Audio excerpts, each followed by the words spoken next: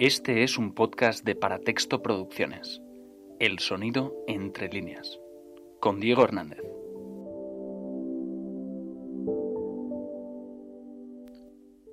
No cerramos en agosto es esencialmente un libro de ficción.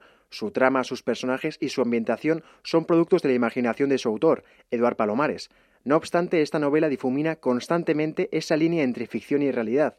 En el fondo, hay una subversión de los tópicos del género detectivesco con golpes de realidad que crea una sensación de humor e ironía. Así lo afirma el escritor catalán.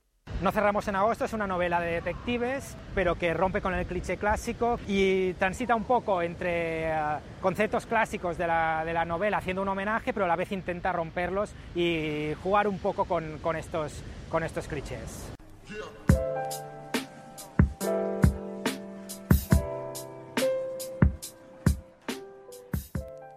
Uno de los logros de esta novela consiste en tomar ese mundo misterioso de los detectives y mezclarlo con la cotidianidad del mundo moderno. En este juego de realidad y ficción siempre queda la duda de qué será real. Es inevitable pensar si podría existir alguien como Jordi Villasolo, un joven aprendiz de Sherlock Holmes ansioso de empezar su futuro laboral. Por ello hemos hablado con Aitor Gómez, un detective privado responsable de la agencia Winterman Bilbao. Él nos explicó el camino para entrar en esa profesión. Todo comienza cursando un título en criminología, con el que se puede solicitar una licencia en la Dirección General de la Policía. En 2018 había 4.670 licencias concedidas, de las cuales 3.791 estaban en activo. Conseguido el papeleo, tan solo queda seguir el camino de Jordi, como nos explica Aitor Gómez. Una vez que has acabado la carrera, pues pides hacer prácticas y en algún despacho hacer las prácticas y si el despacho está contento y necesita gente, pues te pones a trabajar. Una de las grandes frustraciones de Jordi Villasolo consiste en pasar los días encerrado en la oficina. Él, un joven idealista, quiere salir a la calle a investigar sus pistas, como los detectives de esas novelas que tanto lee. Aún así, en el mundo moderno, con la tecnología al alcance de la mano, ¿qué tanto del trabajo detective sucede en la calle? ¿Cuánto ocurre en la oficina? Depende.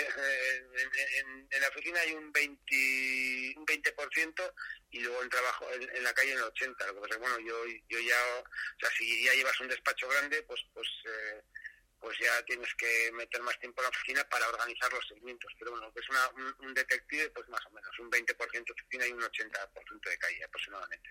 Este tiempo de trabajo se tiene que repartir entre la obtención de información, la investigación de delitos y el seguimiento de personas, funciones similares a las que desempeña la agencia ficticia Private Eye. Cuando Jordi va por primera vez a estas oficinas, sin duda el lector espera el típico despacho oscuro de novela negra, pero se encuentra con la siguiente descripción.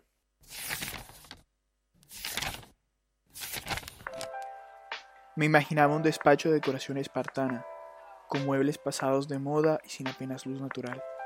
Pero me encuentro con todo lo contrario. Una amplia sala cubierta con una mosqueta de color naranja rojizo, que contrasta con el blanco impoluto de mesas, sillas y estanterías. Afortunadamente, Aitor puede distinguir la realidad de la ficción. Él sabe de primera mano cómo luce una agencia de detectives. Es una oficina normal, vamos. Es todo el primer comentario, pues es típico de una novela de ficción, vamos. Bueno, eso ya cambia los tiempos. Antes seguramente todas las oficinas serían un poco más tétricas o más lúgubres y ahora no. Ahora pues lo que prima es la luz y las ventanas y la claridad.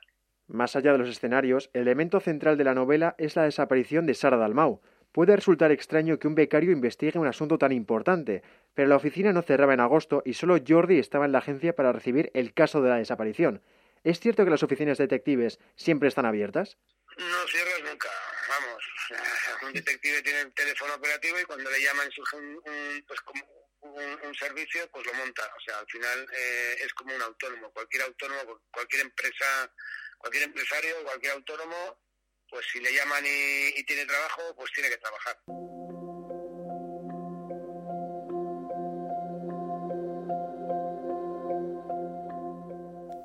Bueno, tal vez sí que era factible que Jordi pudiera quedarse solo en la oficina y pudiera recibir el caso, pero ¿un caso de desaparición? ¿Hay muchos en España?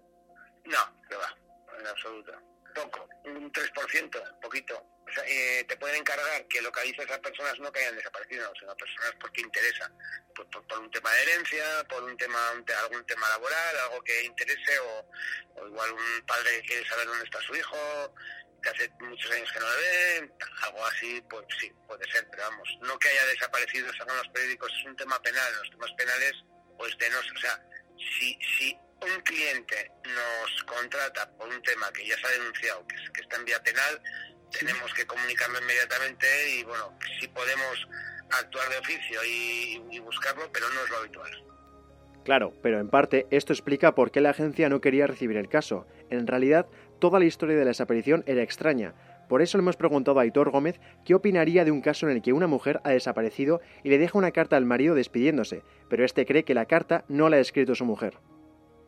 Bueno, es que no sé, ha podido ser el asesino. Es que, y así te viene alguien así, lo primero que vas a pensar es que está buscando y mareando la perdiz para que no le investiguen a él. Que será el primero que hayan investigado, pero que a lo mejor no ha denunciado la falta bueno, yo lo primero que haría sería lo primero que haría yo y lo que se debe hacer es acudir a los contactos en las fuerzas y cuerpos de seguridad del Estado y comunicarlos. Oye, me ha entrado este tema, nos ha entrado este tema y pensamos que puede ser, desde luego, sospechoso número 1. No todo es misterio en la novela, también hay momentos importantes de humor en donde Eduard Palomares saca su vena paródica. Tal vez las escenas más graciosas suceden cuando Jordi intenta ligar con chicas en alguna fiesta. Siempre me he preguntado si realmente sirve ser detective para ligar. Pues hombre, podría ser, sí, esa es una profesión que despierta cierta curiosidad. Entonces, Bernie y Paul, los mejores amigos de Jordi, tuvieron siempre la razón. Habrá que anotarse esta técnica para la próxima fiesta.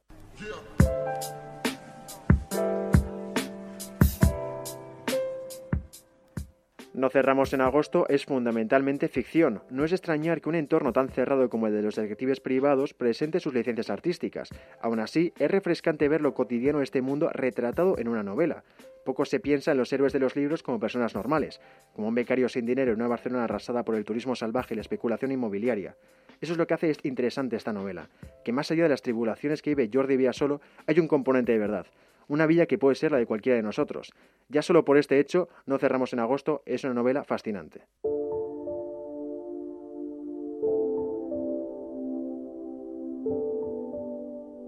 Gracias por escuchar los podcasts de Paratexto Producciones. El sonido entre líneas.